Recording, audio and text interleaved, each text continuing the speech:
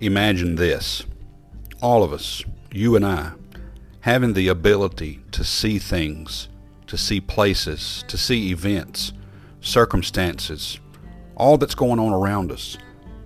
Imagine us having the ability to see it as God sees it, through the eyes of the Father. I believe we would have a totally different perspective on all that's happening. But yes, the world, it has the ability to blind us, to spiritually blind us to the things that God would want us to know, to see, to hear, to understand.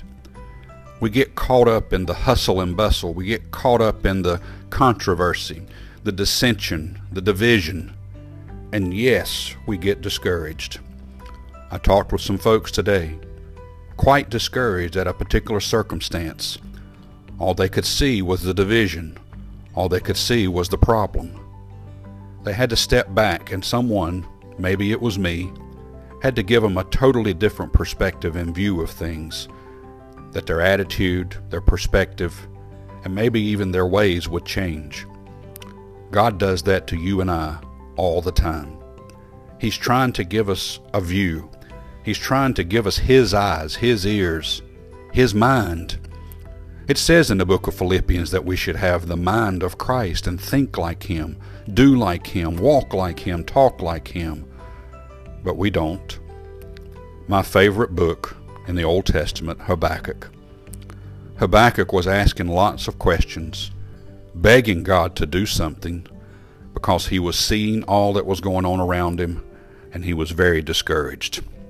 But it took an intimate moment in time with God and Habakkuk for him to finally see. The very last chapter, chapter number 3, we see that Habakkuk, even though the time of the end times has not come yet, and the reconciliation of all that God is going to provide for all the wrong, even though it hasn't happened yet, there was something inside of him that allowed him to rejoice and to praise God.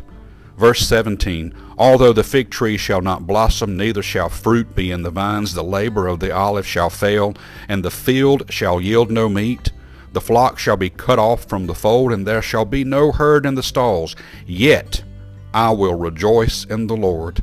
I will joy in the God of my salvation. The Lord God is my strength, and He will make my feet like hinds' feet, and He will make me to walk upon mine high places, to the chief singer on my stringed instruments. God was going to make him able to jump for joy like a deer jumping through a field over a fence. That's happiness, that's joy, that's praise, that's worship, even in the midst of a difficult time. All that we could see through the eyes of God, all that He sees, and I believe we would change. May God bless you and have a wonderful day.